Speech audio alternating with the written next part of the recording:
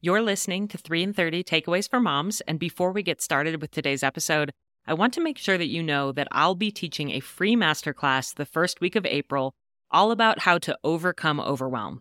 If you ever feel like the weight of your family is on you, on your shoulders, and you are about to collapse underneath the load of it all, this class is for you. I will teach you 3 actionable steps you can take to start reprioritizing your responsibilities and shifting your perspectives so family life feels more manageable and less overwhelming.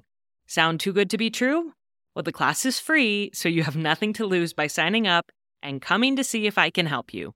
The Overcoming Overwhelm Masterclass will be offered twice during the first week of April, so you can choose the time that is best for you, and there will also be a replay. Just go to 3in30podcast.com/masterclass to reserve your seat.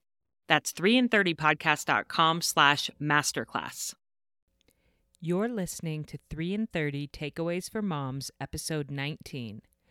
How to help our kids rewire difficult behaviors.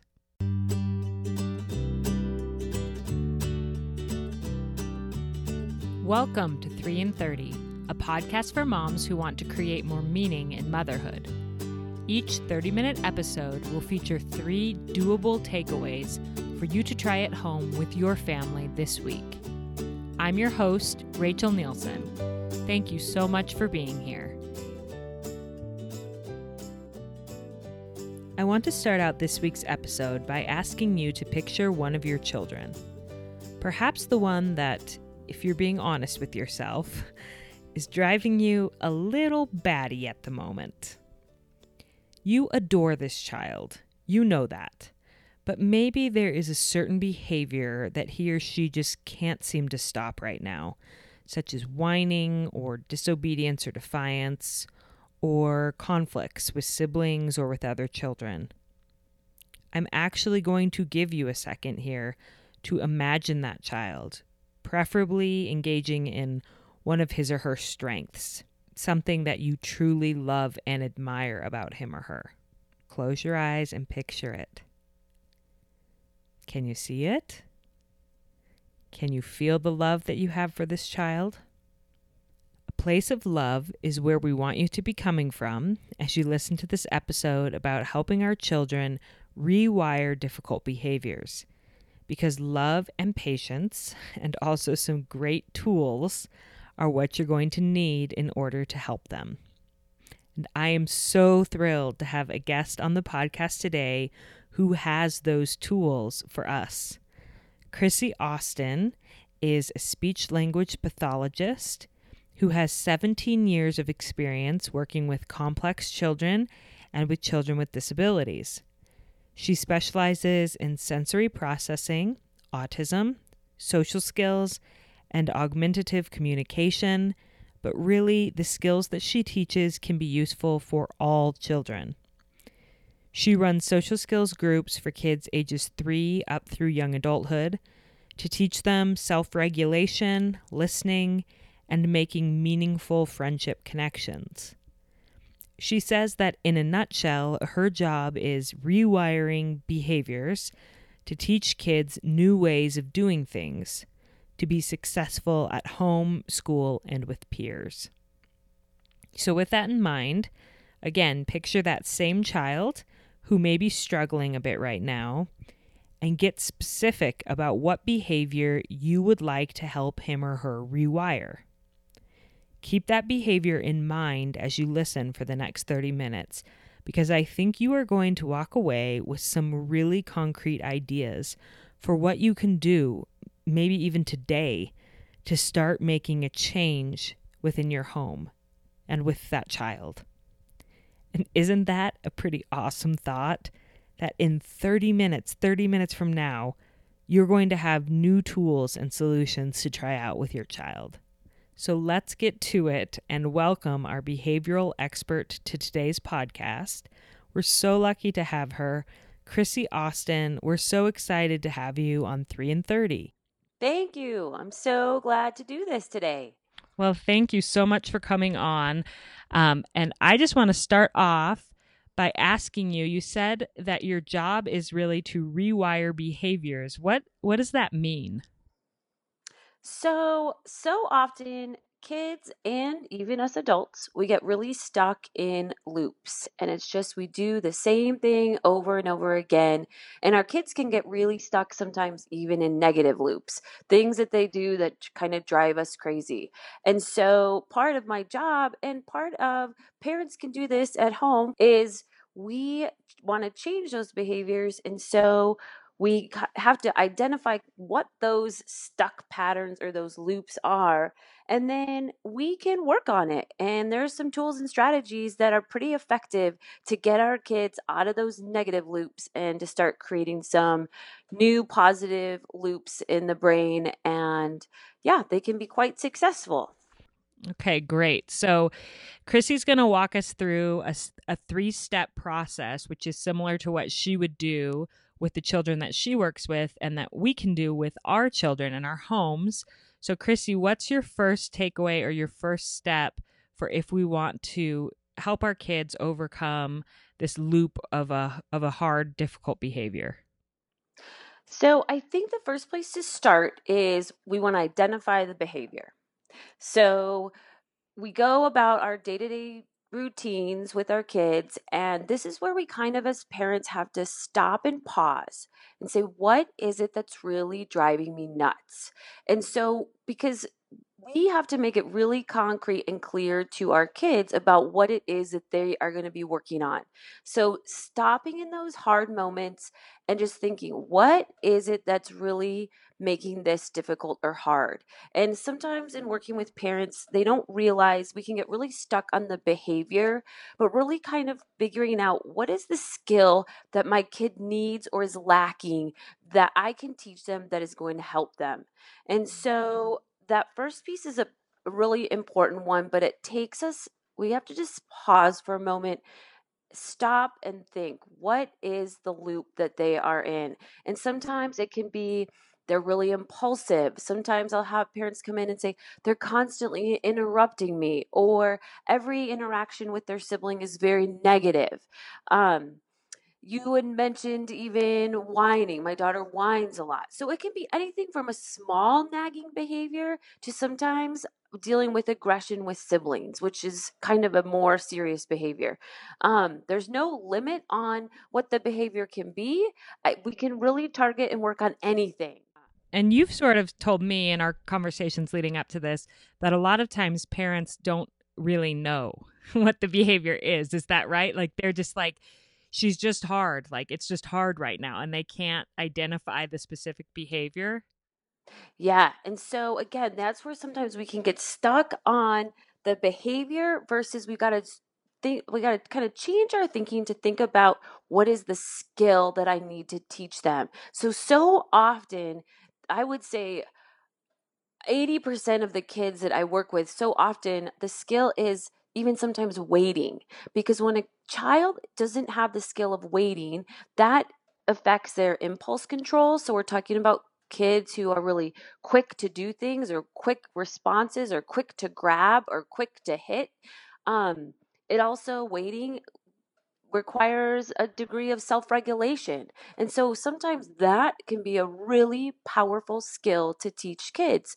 And so if waiting is going to help make your life easier, if you're on the phone or talking to a parent and your child's climbing all over you or is wanting your attention, or even with siblings, waiting to take turns. So waiting can be a really powerful tool. Parents sometimes are like, I have to teach my kid to wait. Yep, we are gonna work on waiting. And listening is also another common one that I often hear parents, well, they just don't respond. I'll say, hey, it's time for dinner. And they just continue to play with their Legos. And so listening is another skill. And it's, kids go to school and teachers say, time to listen. Well, for many kids, that's very abstract. What does listening mean? So, how do we go about breaking down the skill and teaching them how to wait or how to listen? Is that your second takeaway or your second step? Yeah. So the second step is the most crucial step. And it's sitting down with your child, and I always make things visual because when you put it on a piece of paper, it's real and it exists. And we have to remember that kids are not great at remembering things. That's an adult skill, not a kid skill. So when we make it visual on a piece of paper, then it's real and it exists and we can reference it and they see it and it's a reminder for them and it's a reminder for us and really anyone else in the family that's working with or spends time with this kid of, hey, this is something that we're working on. Can you also reinforce it and work on it with us? Hmm. So you're going to sit down with your child, and sometimes in my family, we say that we're having a family meeting. And the first time that this happened in my house, it was not super fun because kids don't necessarily like to be called out on what something that's not a strength. And of course, as parents, we are going to approach things in a very friendly way of, hey, I've noticed, and we always are without judgment when we talk about these things with with our children. And you're going to kind of describe a little bit about what happens. Give kids clear examples because again, they don't see it in themselves. Kids don't have the awareness that grown-ups have. And a big part of this step number 2 is building their awareness. Like we can overcome many behaviors simply by building their awareness and making them aware that they even do it. Sometimes that can be as far as we need to go. We have this sit down with them, we get out a piece of paper, we get out some markers. If they can draw a picture of what it looks like to doing the goal, or if there's any piece that they want to write on it, add to it, you're going to go, yeah, great, draw whatever you want on there. Because you really want them involved in this step. And so you're going to write at the top, my goal, and just pick one thing for them to work on. And we always write it in that kind of language. My goal, as if they're reading this piece of paper, is, and then if it's listening, then you're just gonna, I always write a big ear because many of my kids can't read yet. So I just use a lot of pictures and I'm a terrible drawer and it doesn't matter. It doesn't have to be fancy. And I always say, listening the first time. And what does that mean?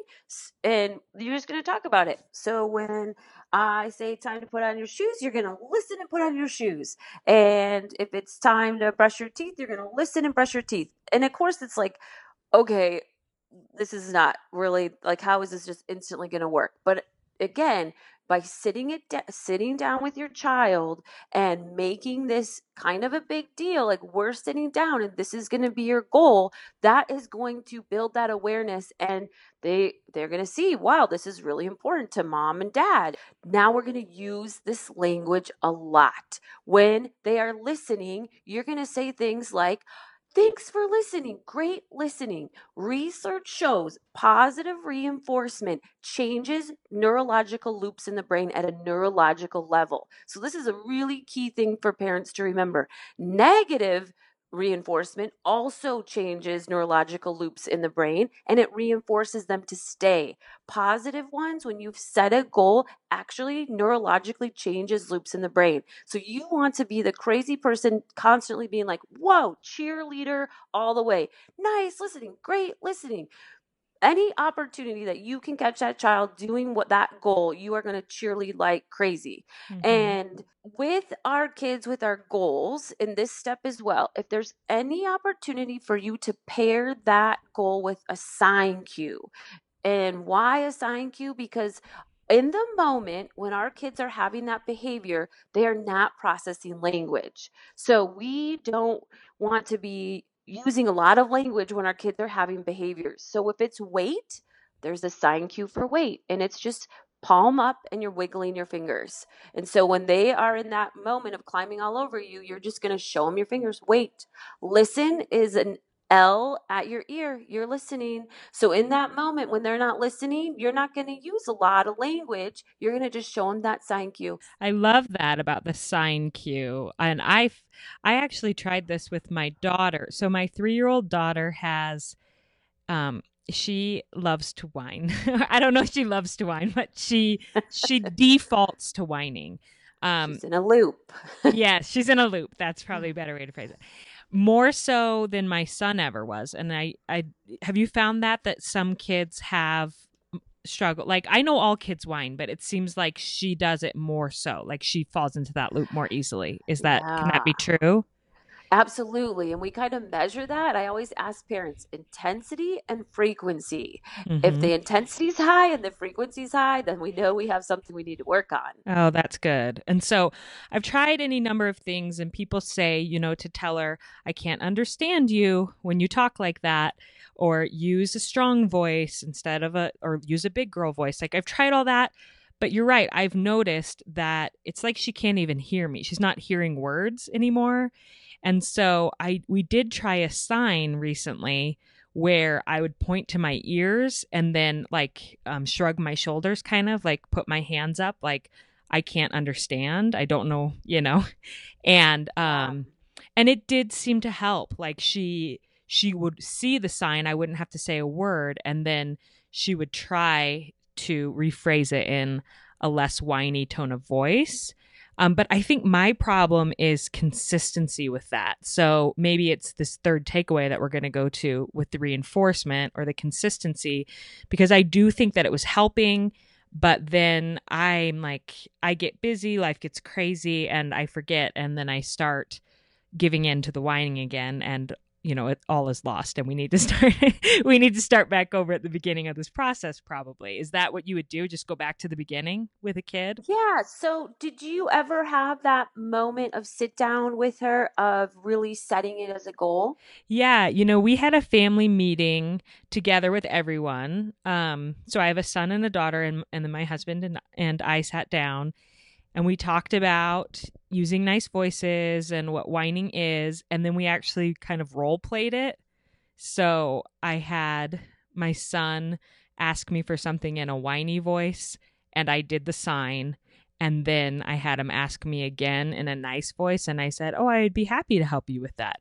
And they got a big kick out of that, like doing the role playing. Oh, that's awesome. And then we did it. So my husband and I whined, which they thought was hilarious, and then they did the sign to us, um, and then we asked nice.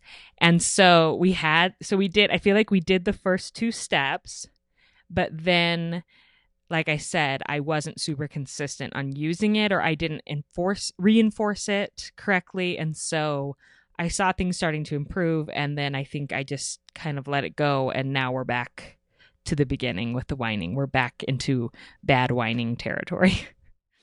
Yeah. So, okay, that's great that you noticed some positive changes. And Mm-hmm. so, again, that kind of is that reminder of when I, as a parent, am focused on working on it, I'm seeing some positive changes in my child. But when we get super busy and life gets in the way, then it kind of all goes back. And so that's where we always have to, I always tell my parents, there's always real life.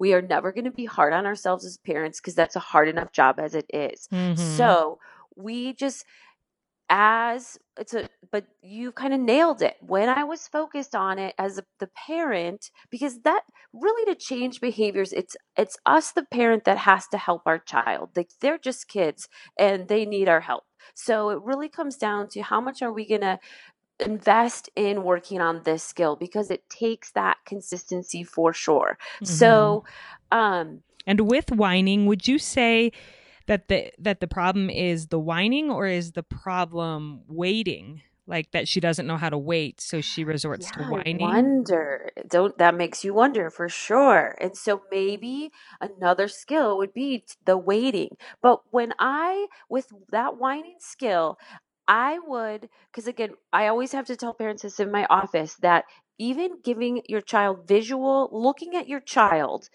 when they're doing the behavior that you don't want, you are actually reinforcing it. So I will often just grab a book really fast to and hand it to my parents when I see a kid in a loop that we're trying to extinguish, of just don't even make eye contact. So if she's whining to you and you've already set the rule and given her the cue, then I would physically turn my back, and then and I might just say, "Oh, when you're working on your goal, I will turn on and listen, but I'm making toast right now," or whatever it is. And then you're just going to wait.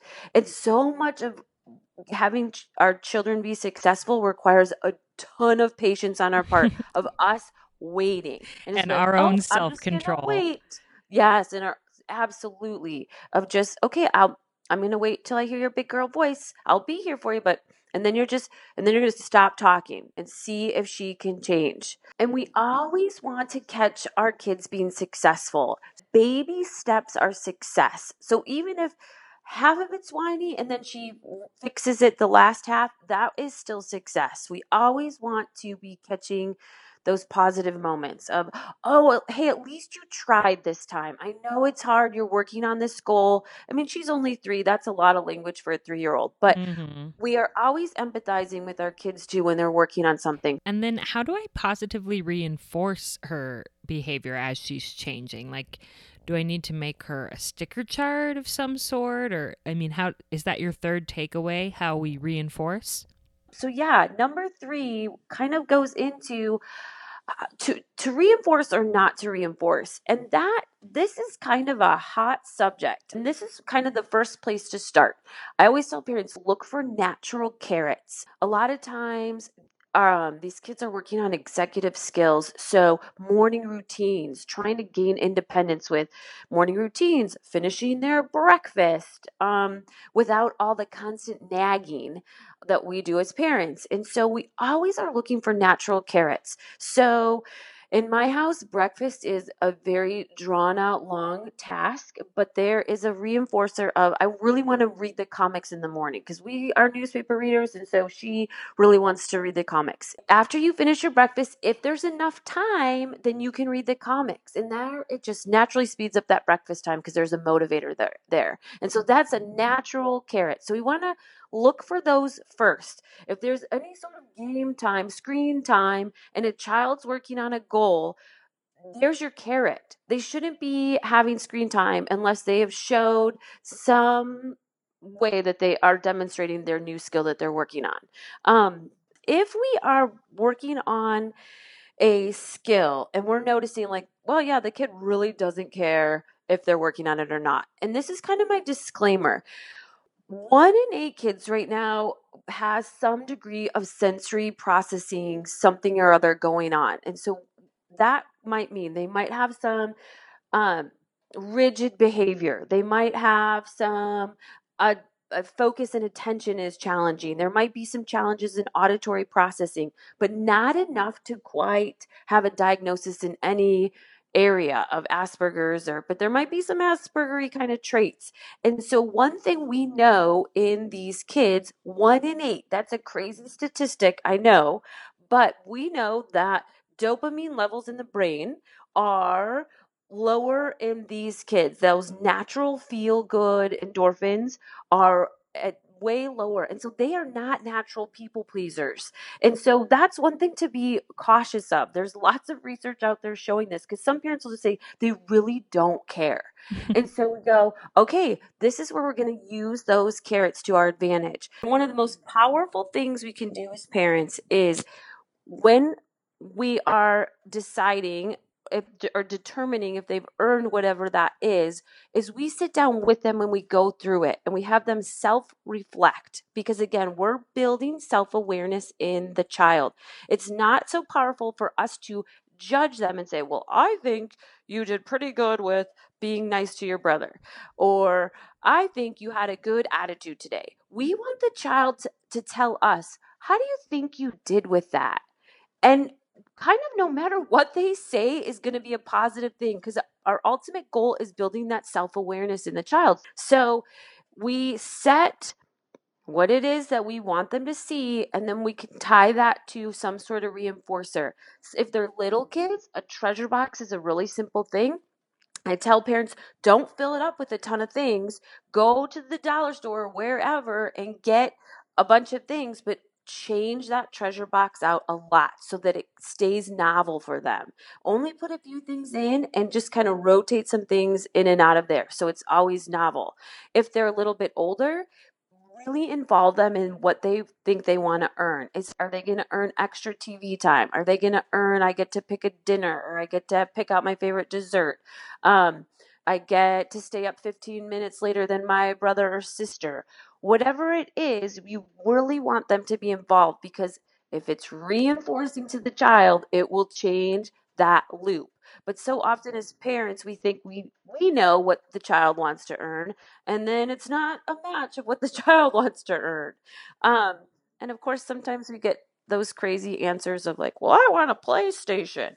And of course, then we reel them back in of like, let's think about this.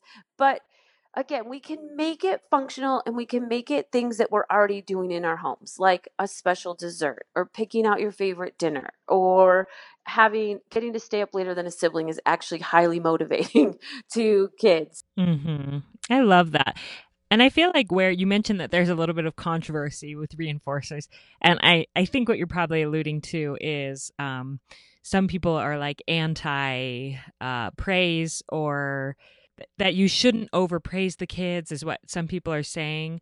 But one thing that struck me when you talked about how 1 in 8 children now are not typical and that they don't have the natural, more innate people pleasing tendencies. It's like those kids really do need an external motivator, um, beyond just, because all of those other philosophies will say you want them to just do it intrinsically. You don't want to teach them that they need an external reward, but that's not going to work for every kid. Is that No, your experience? absolutely true. And it just is where we are, right? Well, that's where we are right now with our kids. And we could do a whole nother podcast of what Right. could potentially going on. But yeah, and I think as parents, it can be really frustrating when you have that kid and when parents come to me and say, Chrissy, they do not care. There's nothing that motivates them. And I always say there is. We just have to find it. There always is, and we have to set up a system. Now, some kids are absolutely not going to need a system. You do step two, you build that awareness, you're going to praise like crazy when they're doing it, and that will change the behavior. But some of these kids will need a system. And this is a really important thing. When you're using a system, we never ever take away something they've earned. It would be like going to a job and then doing something wrong and our boss taking away part of our pay. We wouldn't go to that job anymore because it wouldn't be a reliable system. They need to know that once they've earned it, they've earned it. We never threaten it. We never say like, well, if you do that again, I'm going to take away your sticker or you're not going to earn your treasure box. We're going to only focus on the positive when we're using a system. And Mm-hmm. so once they've earned that thing, then they've earned it. And that can be really hard as parents because we're so frustrated that and then it's, well, now you're telling me they get what they've worked for, even though they just hit their sister. And it's like, no kid's going to be perfect ever. And of course, they're going to still do that behavior that we don't want. But we're going to focus on all those times that they wanted to hit their sister, but they stopped because we've been teaching them another way. I And love that. so we just have to be really cautious using systems to keep really focused on the positive, and we never take something away once they've earned it. Hmm. So I feel like in your practice, you probably see a lot of discouraged parents and parents who feel like things aren't ever going to get better. And I know that there's some people listening, some moms listening right now that probably feel that way. What words of encouragement do you have for them? To breathe first Mm-hmm. and know that they can do this. So start small and keep it simple and just go back to that step one. What is it? I know I can do this. Just focus on that one nagging thing and only focus on that thing because it can get so overwhelming when we go, oh my gosh, there's 1,000 things I can work on. Mm-hmm. True, but let's pick one and let's just start there and see if we can make some progress. Because when our kids are in a loop, we're also in a loop. And so it really takes us as parents to stop and pull ourselves out of the loop first and go, okay, I can do this. I'm going to work on this one thing. I'm going to make it a goal. I'm going to reinforce it either just with my praise or with a system. You can do it, is what I would want to tell them. Mm-hmm. And so, can you just remind us what the 3 steps are before we end? Yeah, so number one is identify the behavior and think about what is the skill that they need to learn to help extinguish that behavior. Number Mm-hmm. two is to break the skill down, make it visual, and make it a goal so that the child knows exactly what they're working on. This is your goal. Remember, you're working on this. And number 3 is, are we going to bring in a reinforcement system to see that change, or do we not need a reinforcement system to see that change? And with the system, we always are eventually going to fade it out because the loop is going to change. The loop will change when we apply these strategies. And so you're not going to need the system. And then do you start working on something else with them? Yeah, and do the same process absolutely. again? Yeah. Okay. But the brain is not it doesn't work in isolation ever. So what often happens is when we work on a skill, sometimes again, waiting can be so powerful because it can change multiple behaviors, is you work on one skill and you'll notice other skills start to just change naturally because the brain works in unison. And so when we start changing loops in the brain, we're changing them at a neurological level. And so it can start to have really positive impacts on other areas. So I it's love kind of that. a fun thing to watch. Thank you so much, Chrissy. I'm sure there's so many moms listening that are like, I want to work with her. And unfortunately, they can't all work with you. Your practice is in Oregon, is that right? Yeah, Yeah. in Southern Oregon. Yeah. So if moms aren't in your area, where could they look? Like, should they Google a certain type of therapy and see if it's available in their area for their kids, or is there a book that you would recommend if they want further assistance? So social thinking is Michelle Garcia Winner. She has a lot of different conferences around and she has some clinics. So a lot of what we're talking about is related to social thinking or social cognition. So you could Google that in your area because I know there are some clinics that have that. Two of my favorite books, one of them is Kids Beyond Limits. And if you ever into if you have a 1 in 8 at home or a kid with ADHD or Asperger kind of things, Finally Focus is a great book of having us consider if there's any imbalances in the gut, in the brain, because oftentimes that can be feeding into these behaviors. It doesn't mean that we can't change them without changing those other things. But Finally Focused is a great book for really asking some good questions and getting us to think about, is there any sort of things I can do in addition to what we just described? Okay, great. And I will find those resources online and then I'll link them in the show notes if people are interested in looking at those. Awesome. So, Chrissy, I can't thank you enough for coming on and sharing your expertise with us. I know it's going to bless a lot of families, and hopefully, there's some moms listening who are feeling empowered and a little bit less discouraged right now that they can help their kids. So, thank you. Oh, thank you so much. And yes, you can do it. Thank you so much. Chrissy was such an awesome guest, especially if you know a little bit of what was going on behind the scenes in that interview. Oh, my daughter Sally, who's 3, ended up staying home from preschool with a cough that day that I was recording with Chrissy. And I know she's a really busy lady with a thriving private practice. So I decided to just go forward with the interview instead of rescheduling it. So I turned on Tangled for Sally, and she's usually glued to the TV when I let her watch it. But of course, not on that day. So she interrupted my interview with Chrissy twice, loudly with whining. And I actually had to stop the interview and go and help her and take care of her and then come back to the interview. And Chrissy was so patient and understanding. I was grateful that I was interviewing a behavioral child specialist who gets it. And somehow Chrissy managed to maintain her train of thought as we'd pause and then start back into the interview. And somehow I was able to edit out those interruptions by Sally to give you, hopefully, that cohesive interview that you just heard. So that's just a little real life behind the scenes of what it's like to host a podcast as a regular mom with kids and life happening all the time, all around me. It can be challenging and overwhelming, but it's also really fulfilling for me, and I hope that it's helpful for you. So leave me some feedback. Tell me what you're learning. Also, Chrissy told me that she welcomes questions on this episode and feedback, and you can always leave your comments on any episode at 3in30podcast@gmail.com.